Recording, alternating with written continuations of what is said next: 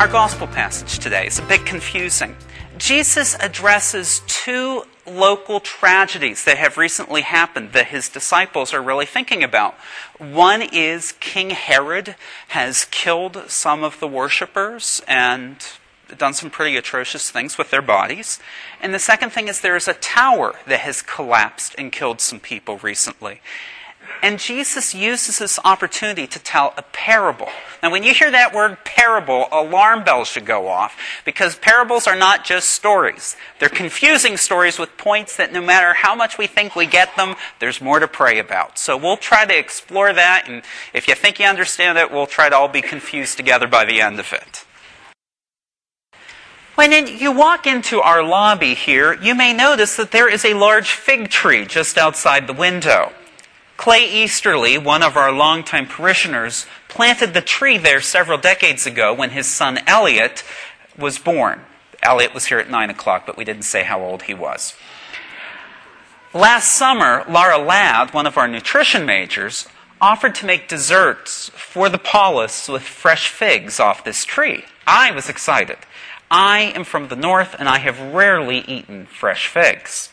Throughout the summer, Laura and I would investigate the tree. But sadly, the whole summer passed without us seeing a single ripe fig.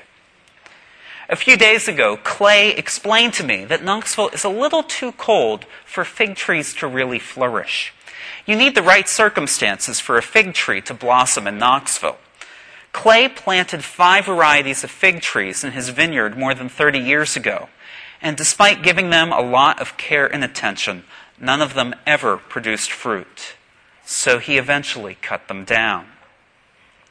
So what is the point of the parable in today's gospel passage? I don't think that Jesus is telling us that we have a limited number of chances to reform our lives. I think he's telling all of us that we have a limited amount of time to reform our lives. No matter how old or how young we are, we could die tomorrow.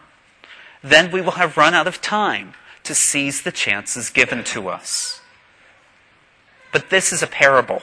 It can't be that simple, can it? People traditionally see the fig tree as Israel, the owner as God the Father, and the gardener as Jesus. I find this to be a very troubling interpretation. I believe that God the Father is a God of love. Would he give up on us as easily as the owner gives up on the fig tree? Does God the Father only spare us from wrath because Jesus puts in a good word for us? I think the parable is open to other interpretations. Who is the owner? Who is the gardener?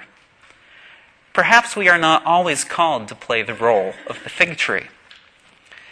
As Christians, we are not only called to reconcile ourselves to God, we are also called by God to reconcile ourselves with one another.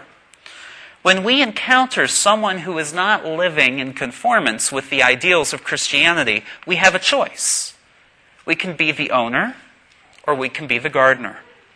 Do we give up on that person, or do we give them another chance? And if we give them another chance, do we offer them love, guidance, and encouragement to reform their lives? There are always opportunities to repent of our sinful lives. But are we trying to limit the opportunities God offers to other people to reform their lives? This fall, one day in the office, I lamented to Father Charlie, Andrea Sirik, he didn't know he'd be in the homily, and Judy Rothermel, that there had been no ripe figs on the tree all summer. It was only then that I learned how wrong I was. Andrea says, there's a number of people in the neighborhood who know about this fig tree and come by throughout the summer and pick fruit off the tree. Laura and I had simply come to look at the tree at the wrong times.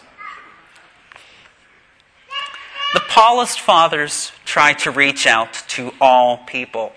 Come as you are, we say. All are welcome.